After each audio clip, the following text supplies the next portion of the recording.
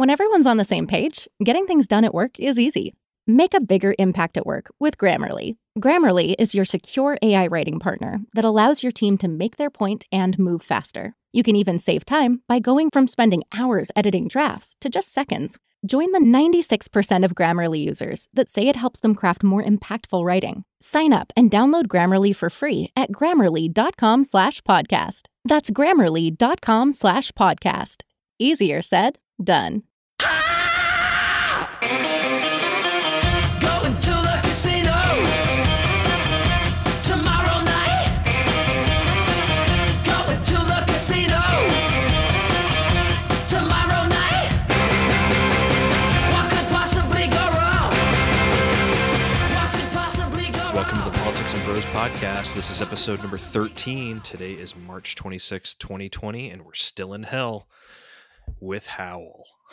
That's right. Take Hey, two. man. Take two. Take two. Right. For those of you who don't know, we tried to do this last night, but the platform that we record our podcasts on was a little buggy and not cooperating at all. So, You missed some well. real genius stuff. yeah. We can recreate it, though. We can try. I have faith. Yeah.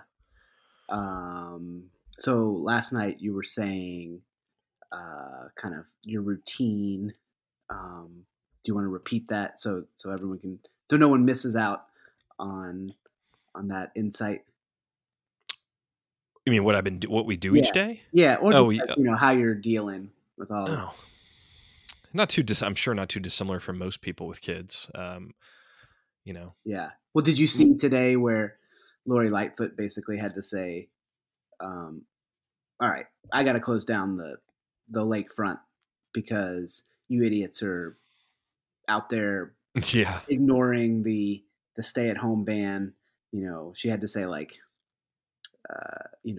going outside does not mean go run a 5K. Like, Right. get some fresh air, relax. But people were like, congregating in the park along the lake. And Yeah. I don't know if you saw the pictures over the weekend of like people at the tidal basin in DC. Yeah, for the cherry blossoms. Yeah. Yeah. Morons. It's those types of things that make me wonder how we ever succeeded as a country. If World War II happened right now, would we just all become Germans and Japanese? Because Yeah. I don't know that Americans have that sacrifice in them anymore. If they can't even not see the cherry blossoms. Yeah. In my suburb, it was funny to listen to all the parents complaining about the kids. Like I can understand like teenagers not abiding by this thing, kind of congregating with their friends. Right. But yeah, when that came out that the city of Chicago closed all the parks and the lakefront and all that stuff, like in Oak Park, like we had people playing basketball and tennis and pickleball. And it's like, but the playgrounds were closed. So they finally closed off all the tennis courts, all the basketball courts. It's just like, people, come on. Like it's fine to be outside and all that, but keep your distance and not play semi-contact sports or. It is kind of interesting because it like goes to the question of the balance of like what is government for versus like individual liberty, Yeah. And I don't know that necessarily in this case we're balancing it very well, because I saw today where we passed China for a total number of COVID-19 cases. If you believe those Chinese numbers. Right, if you believe those Chinese numbers, correct. As we mentioned last time. Shout out to my conspiracy theory friends. Well, I mean, I think like we said it last time, like they pretended like it didn't exist at first. Right. And then they like, did like a little Jedi mind trick for multiple weeks and closed everything down. And now they're saying, oh, it's all good. Yeah. But I mean, they probably don't want it to come back out and rebound or whatever. So like they're probably going to do their best to cook the numbers. But yeah, I don't know. I think we're in, like you said, we're still in hell, and I don't know. I mean, what do you think? A couple more weeks? Well, my office just announced that, so our main office in DC is going to remain closed until at least April 25th. Okay. And they don't want us going to our regional offices. So I can't they don't want me going to my office in downtown Chicago, at least until then. I don't know. I forget who I was talking with this about. I think it was one of my work colleagues. I was like, I'm a state level lobbyist, and all of my capitals, all my legislatures that I deal with, they're all doing the same thing. They're sheltering in place, or they're at a session for now with plans to come back and do only essential legislation. But what's the timing of all that? And it sort of feels like at least another 4 to 6 weeks before they feel comfortable to go back to the state capitals and do whatever business they have left over. So I'm kind of thinking on the low end 4 weeks from now, maybe as much as another 6 or 8 weeks. Yeah. I mean, I know my buddy in Alabama just said they canceled schools for the rest of the year there. Now, they get out a lot earlier than here in Illinois. Like Illinois goes till late June. Alabama, I think, is out in like mid-May. So, they would potentially only be going back for 3 weeks or something. But, I mean, that's even if it's mid-May, that's, 6 weeks. Right. So, yeah. And that's probably just being conservative. But let's just not talk about all the terrible things that are but, I think we were kind of outlining how we want to talk about. I think one of the things people are starting to at least try to do is maybe find some like silver linings to all of this. Sure. Obviously it's mostly terrible. But I was listening to a Freakonomics podcast and they were kind of talking about the economic impact. And they said, and one of them was an environmental economist. And he said, one of the things he did notice is that if you looked over the Hubei province during the 4 to 6 weeks that they were on lockdown, their air pollution was markedly, noticeably better. So there's little things like that. People are saying, well, there's less people driving, so not as many people dying in car accidents. Right. And then of course you get the more smaller things neighborhoods coming together to do treasure hunts and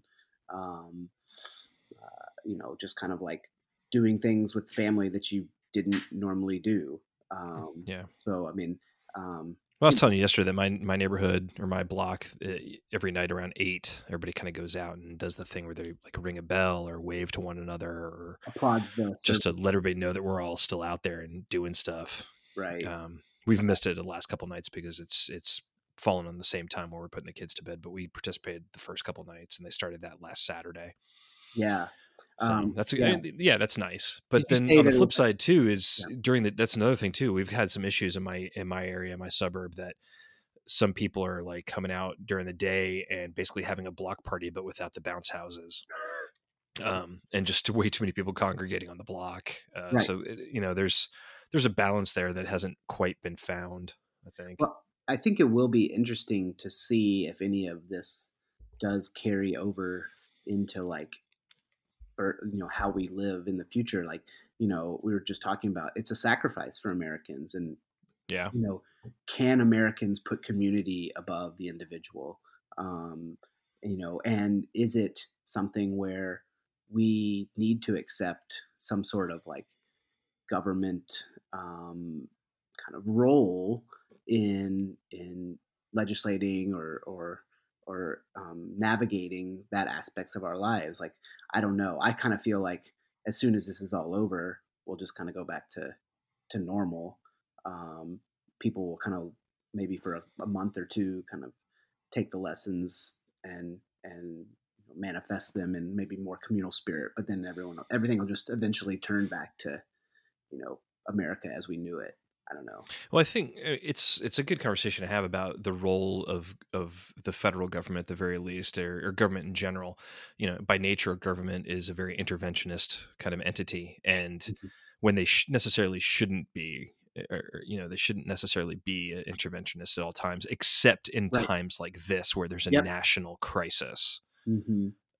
Where they really should government should become big government and do what they need to do. And then when everything is at peace and normal, they really should be doing a lot less. Yeah. at least in my opinion. But No, I agree. Yeah. yeah, I've had this conversation with people about, you know, people ask, am I a big government or a small government person? And I'm like, I want the government to fill the role that's needed at the time. Like, hmm government. All right. Small technical difficulty there. small difficult. Yeah. So, but back on to the question, Yeah. the role of government. To keep Oh what you were yeah, saying. yeah. No, I think I was saying that um, I, people ask if I'm small government or big government, and I'm generally smaller government. Let people make their own decisions. Yeah. But I think government should fill the role that's needed at the time, and so in peaceful times, probably back off, and then in national emergencies, they do things like, um, you know, like they're doing now. So, kind of that's my take on that. Um, so I think speaking of what government can and can't do, or maybe should or shouldn't do, the conversation over the last couple of days has been about kind of two things that are not necessarily virus deaths or how it's spreading. One of them being, when can we return to normal life? And hmm I think Trump has been using the phrase, "The cure can't be worse than the disease," or something like that, Something along those lines. Yeah. which he of course heard from someone on Fox. Um, but I think to me that it comes off to me as he's seeing like the market crash, like the potential of like a deep recession, people are getting laid off, and he's like, Yeah. my reelection chances are going down the toilet. I need to get this economy back going. And he says he's going to like relax standards and maybe relax social distancing. But I say, can he even do it? I don't know. You there? I mean, I understand that he wants everybody to be. I think genuinely he's trying to inject some level of hope and like normalcy and everything. But the way obviously he goes about it in his robotic sort of unbelievable way, I mean, he's being contradicted by everybody. The CDC, Dr. Fauci keeps on contradicting him too. Like Mm-hmm. we're in for the long haul. That's kind of, thankfully, I feel like, and I hope I'm right, or what I've seen is right, that the general consensus is that people do believe that we're in for several more weeks of this, and not another 2 or whatever. Um, weeks, if not months, more of this. And I Yeah. hope that's the prevailing thought, but you never know. I mean, I Well, I get mean, it. You don't want the economy to go further in the tank. We had 3.5 million people, or almost 3.5 million people, file for unemployment, which is a record. Previously, the previous record I think was 600,000. mhm. So I mean, that's insane. And I get the thinking that we need to get out of this quicker. We need to open everything back up sooner. But if it just means more people would be infected in more at-risk Right. communities, or more at-risk um, categories of people are going to get sick, then I don't know Well, yeah. how worth it it's going to be. I mean, I've heard the phrase like you can't have a fully recovered economy till you have a contained virus. Right. And so like it's essentially you have to do one before you can do the other. And if you try to do one before the other, you're going to make it worse. But hmm I mean, my question goes to, most of these measures are somewhat voluntary for the most part, and they've been Sure. put in place by governors and hmm state and municipal officials. They haven't been put in force by the federal government. So even if he said, "I want everyone back to work by Easter because it's a beautiful day, it's a very special day to me," which was why he chose Easter. There were no science behind it. Right. Um, uh, he doesn't have a ton of power to make that happen. Um, I think he has some levers he can pull to try and maybe squeeze a, a state or a city to reopen. But I don't think he has a ton of options there. And Right. Of course, if he did say that, people would probably be like, "Oh well, it's just the blue states trying to screw Trump over because they don't want to open up." And I'm just like, those arguments are so stupid because it's like, yes, we want to destroy our state level and city level economies just Yeah. to get rid of Trump.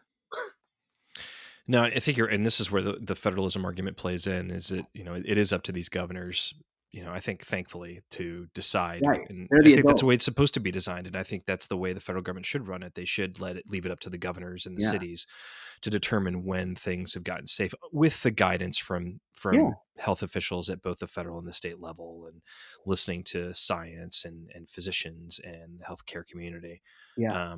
But yeah, I mean, like Mike DeWine, a Republican governor from Ohio, has been pretty adamant that he wants people to stay at home and not go anywhere, despite what the president's saying. He was one of the first ones to do, a stay-at-home order and talk about that sort of thing. And the whole rhetoric of Trump using this as some sort of ploy to keep him from getting reelected in November. Well, he did that to him. If that happens, he did it to himself with the way that he handled this thing from January or even December up until now. Right. Whatever damage he's inflicted to his reelection chances was completely self-inflicted, and not necessarily because everybody's out to get him and the deep state is trying to take him down Right. again. I mean, I did see that the Mississippi governor basically overruled all of his municipalities and said, you don't have to follow the state, like the stay-at-home orders, and you can go, and restaurants can remain open. Yeah. So that's kind of the downside of federalism too, is that like people probably should all be staying at home at this point, just until we get it contained. And if we had a federal government that had a strong leader, maybe they would be. But because it's been so politically divided, people are choosing to kind of go with their camp.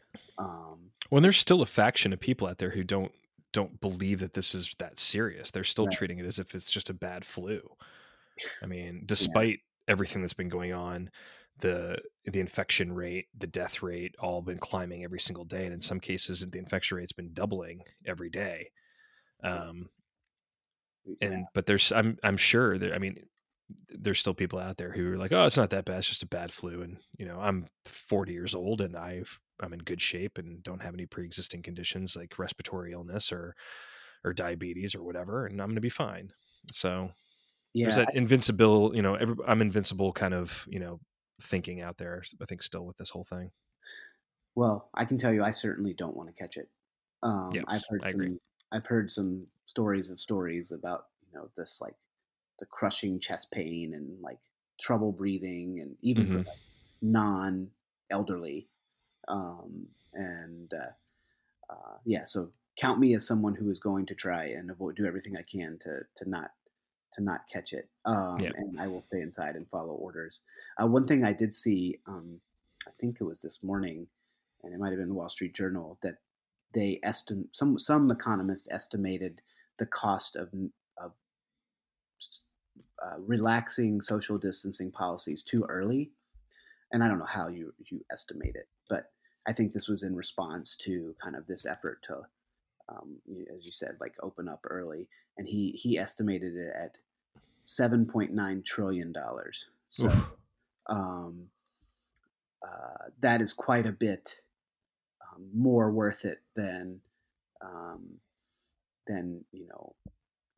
what the economy would be, or for 3-4 months or whatever, however long this takes to get out of it. So I think that's obviously a number that is somewhat subjective, and how you build it is very important. But it does give you a sense that like the case is not that easy to say, oh, we're going to destroy our economy for something that's for the flu.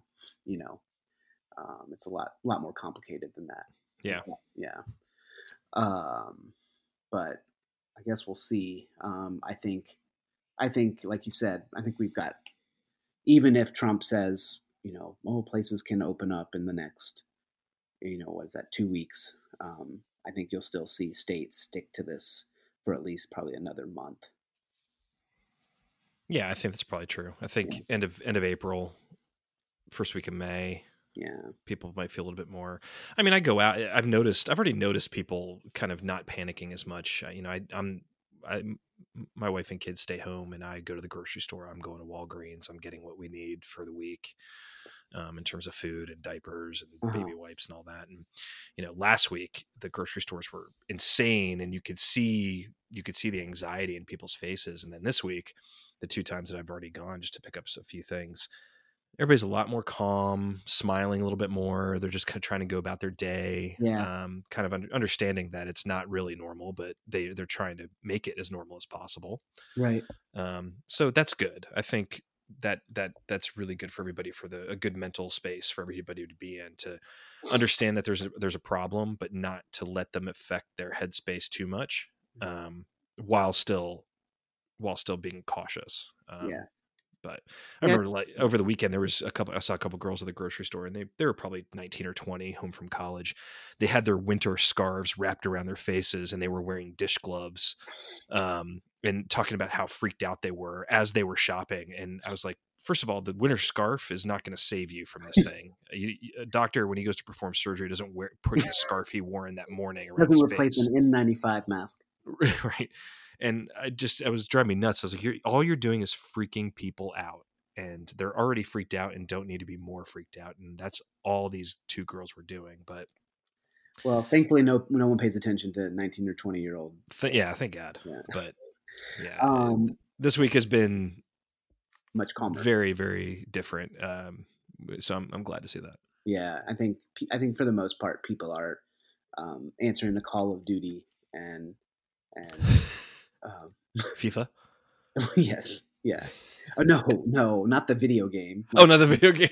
No, they're actually like answering the call to like. Oh, answering the Call of Duty. I thought you said they were playing Call of Duty. Well, they probably are doing that too. Well, I'm on a Facebook page for the Oak Park Dads Facebook page, and there's like 3 or 4 dads that are trying to organize an online Call of Duty like tournament or something. So that's why that popped into my head. Yeah, I've not been taking part in the like virtual happy hours or anything. My work had one today. Did you go? Yeah, I mean, we used Zoom, and there were 40 people on it, so it doesn't work very well when you have 40 people. I just kept my microphone on mute and just sat there and drank while my boss was kind of talking and saying hello to everybody. And we actually, unfortunately, not unfortunately, but I'm happy that we've got a new hire that started this week, and she's actually going to be based in Chicago with me.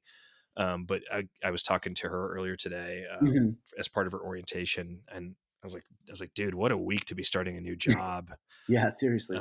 She was supposed to be in DC all this week doing, all this onboarding, and she's stuck in her apartment. Yeah. But so are you going to start putting her to work this week? Well, she doesn't work for me. She's I'm the state government affairs person. She's the state policy person. So she works with me. She's a partner. Gotcha. But I knew her from the Hill. She was in DC, and was from Chicago originally, so she moved back several years ago. So speaking of lobbyists and policy, maybe we should talk about this stimulus bill that still hasn't passed. Passed the Senate. It passed the Senate, but 96-0 after some drama over the weekend. Who didn't vote? So you got 4 Republican senators who aren't there. So John Thune is a senator from South Dakota. He has a cold. He has been tested for coronavirus, but the results haven't come back yet. So they're just saying he has a cold, but he's quarantining himself. Rand Paul is tested positive, so he is quarantined. Tested positive for douchery. Yeah, that whole story that's really interesting. He's a physician, for God's sakes. And anyway, I don't want to get into it. Yeah. And then I'm blanking on who the other 2 senators are. Okay.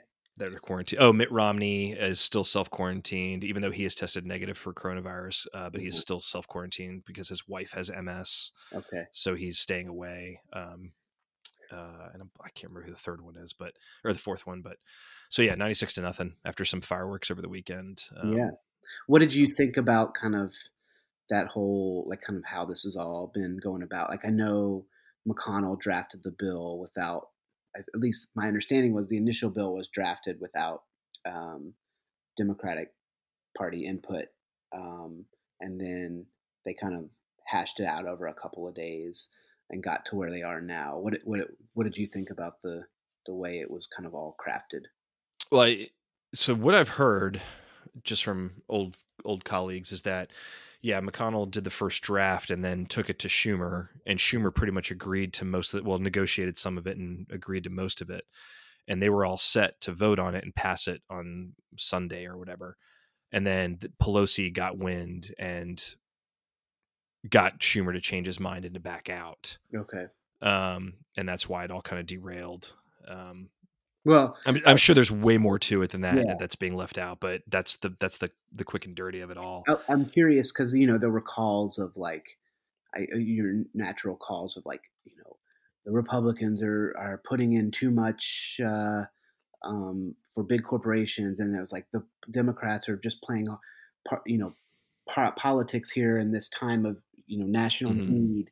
And I think I saw you like retweeted or liked a tweet that was just like someone was just like, this is how our system works. It's like a negotiation. It's a tug and pay, guys, don't freak out. They're going to get something done. They know they're going to get something done. Like, did you think it was more of just kind of like that is kind of how policy is developed, or did you think there was some overly partisan antics going on?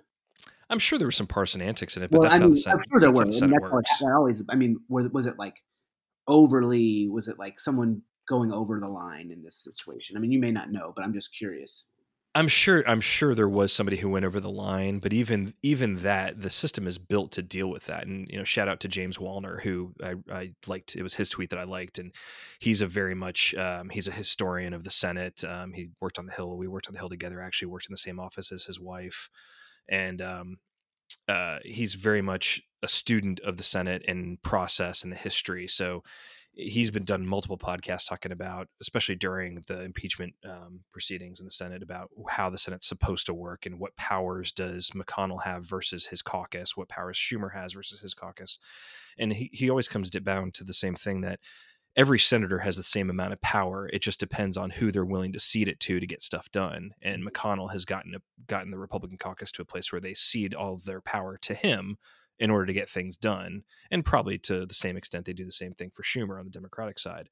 But all in all, even though there's partisan wrangling happening here, that's part of the process. That's right. What the Senate is. It's built in, it's baked into the Senate that way, that it's going to account for that. And then see, it ended up working out at the end of the day with pretty much everybody getting something. And now they're all trying to claim victory one over the other. And that's the best part, where they all kind of got what they wanted out of this in general. But yeah, you see Schumer saying that Democrats won because now none of the corporate money for corporations is going to go to Trump's companies. And right. Republicans are happy because I don't know, I forget what their big thing was.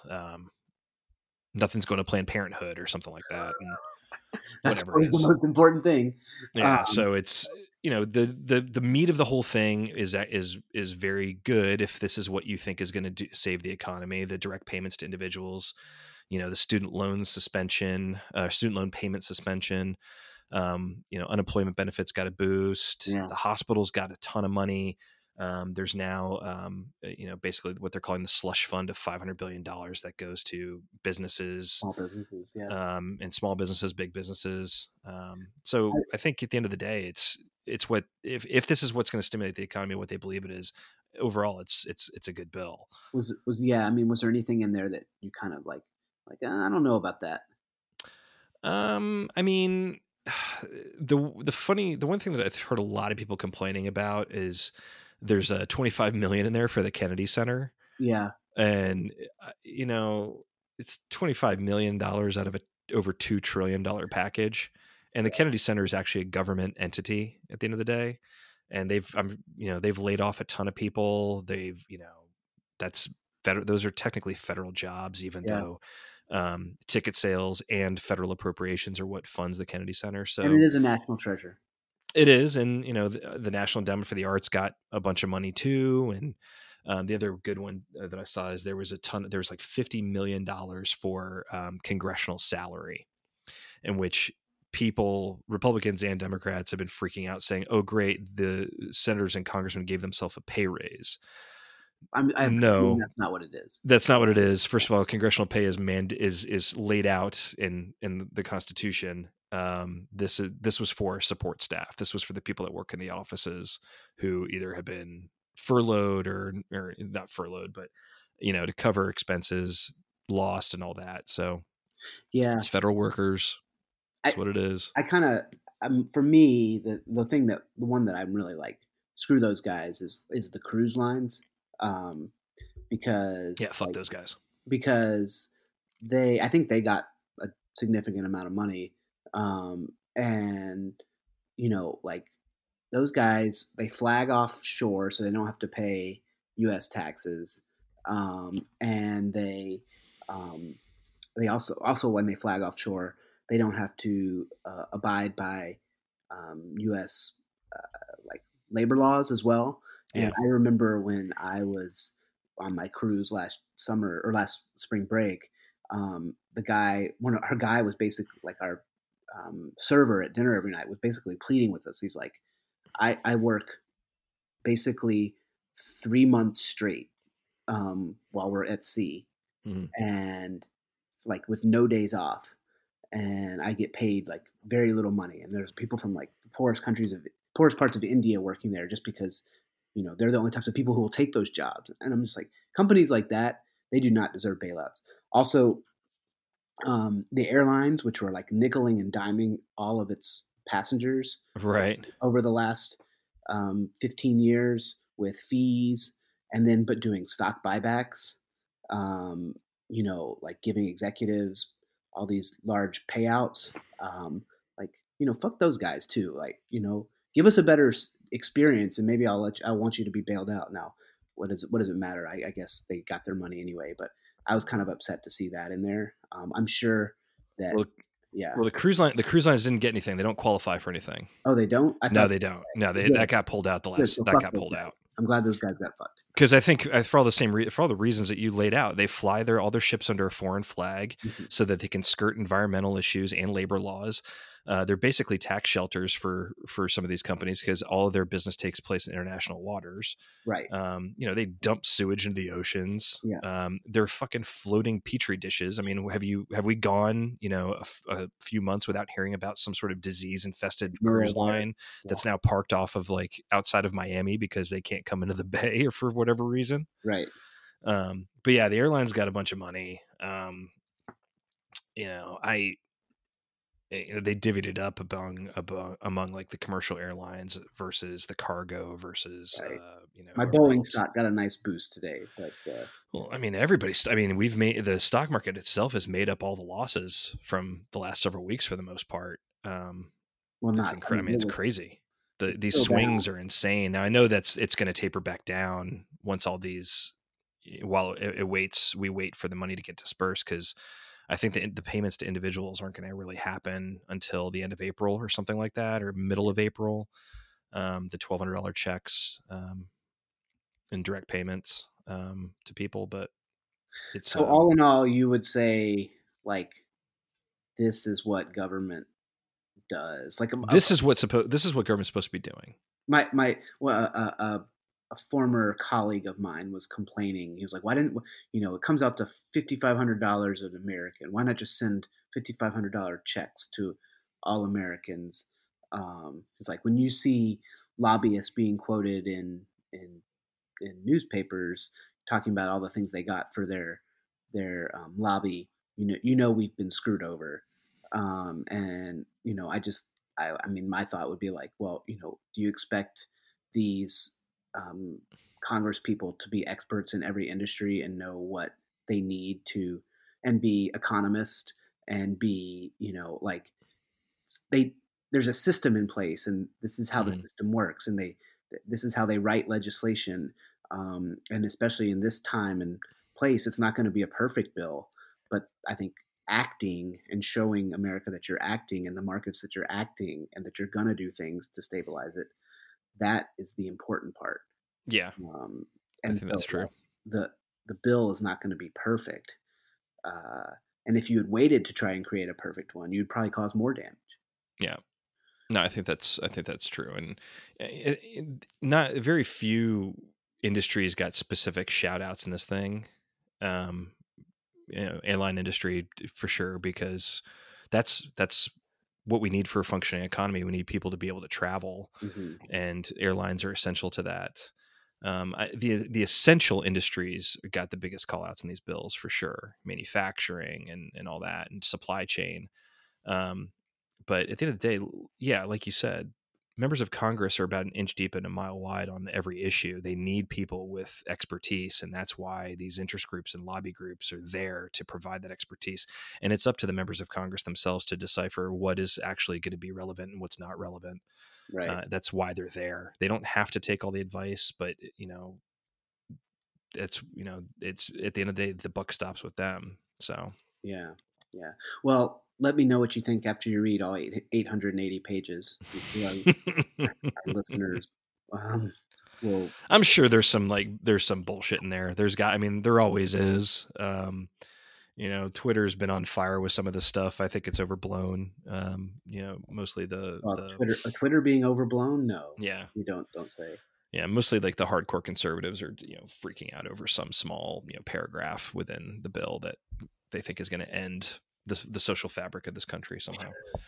It's just it's a long play, slow plot by the Democratic Socialists to take over America. Pete, don't you realize this? Well, I mean, and that kind of brings us to the next part of what comes next. So this is the third bill in response to coronavirus that we've passed. Obviously, this is the big one. This is the economic stimulus. And there's already been the talk of, especially from Nancy Pelosi, that the next one is going to be the recovery bill. And what does that mean? Is that when they're really going to try and push their agenda? The newer deal. Yeah, a newer deal. Exactly. And does that include the Green New Deal? Does that include, whatever, nationwide rent control? Does that include, whatever, stronger collective bargaining? What are all the big, progressive liberal sort of goals and issues that they want to champion? And, I think that's something that people should watch for and see what's in it. And, that might be where the really big fight happens. And it's not to say it's going to pass if it's too far to the left. Right. But really it will show you where the Democrats, at least the Democrats in the House, where their heads are at. It is funny though, like Trump doesn't care about, he just wants something to pass. Yes. So, so he can claim victory. Yeah. So they actually kind of, if you do this before the election, or, which you should, you have an opportunity to maybe get something, some of your agenda passed. Yeah. Well, I think we're going to be debating too with this stimulus. Were the direct payments to individuals the smartest move, or should we have just put everything into the unemployment insurance and unemployment benefits? Yeah. Right. I mean, what's the most efficient way to get people money to help them out during this time? And I don't know the answer to that question, but I'm sure it's something that's going to be debated for a while. And I'm sure there were many economists that were consulted in kind of, what does that do? What does it look like? I kind of was thinking, like, if you keep it tied to employment, then there's all sorts of other factors that, like there's people who have to process it, and there's other orders of magnitude that it affects, rather than just a direct check to someone. But what do I know? We'll see. But yeah, I think the economy needs it. Although I did see today that one economist likened this disruption to a really bad snowstorm, as opposed to an actual deep recession. Like it's more like a blip, and that as long as you can come out of it, in 3-4 weeks, whatever, then you should be fine. So we may be. I hope so. Yeah. I don't feel as confident in that, but no, I don't either. I think there are industries that are going to be fine. There was all the talk about the casino industry looking for bailouts. They're going to be fine. There was that? I said very near and dear to our heart. Very near and dear to our heart. I mean, the win in Las Vegas is dark, man. The MGM resorts are dark in Vegas right now, and they don't know when they're going to reopen. But at the end of the day, they will reopen, and they will make plenty of money and be just fine. Yeah. Well, and we will continue to support them. Absolutely. I'm already looking at going in July. Oh, wow. Well, do your part. Giving back. I intend to. Hashtag giving back. All right. Well, cool. I mean, I guess we have our topics for this podcast for the next 3-4 weeks. Yeah. We'll be talking about like what board game you're playing. But in the meantime, do you have something you're into? Since we'll get back to try to some sort of normalcy for this. Yeah, I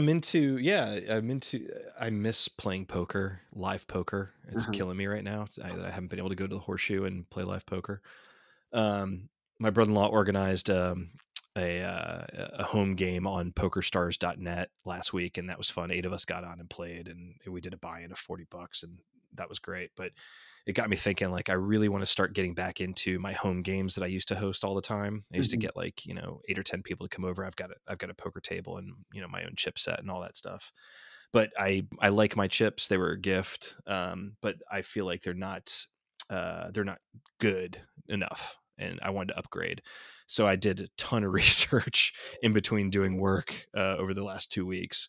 I bought some sample sets of some chips that came the other day, and I played with them. My kids have been playing with them, kind of feeling them in my hands, and I picked a set and I ordered them last night, and I'm really excited that I'm getting some brand new 500 piece poker chip set that I'm going to be able to use. You don't have them yet? I don't. I have the sample sets. I've got like 7. They're in the 7 denominations, one of each that I've been playing with. But they should be coming sometime next week, probably. Cool. But when this is all over, I can't wait to get back into hosting my home games that I used to host. They got pretty big when DC. It was like 16 guys would come over and we'd play. And when I first moved to Chicago back in 2009, I got a similarly sized games from family and friends that I'd made. So I'd like to at least do it on the 8 to 10 scale. Cool. But enjoy that. that's what I'm getting. Hoping to get back into. So in doing that by, upping my my game a little bit with some new poker chips. Cool. How about you? Well, one of the things I said since I'm locked down here is I want to read some more, and not from a screen. So I actually bought a book, a nonfiction book, which I mostly read. I'm sorry, a fiction book. I mostly read nonfiction, and it's called Nothing to See Here. It's written by a Vanderbilt grad, which is why I read about it in the Vanderbilt magazine. And it's about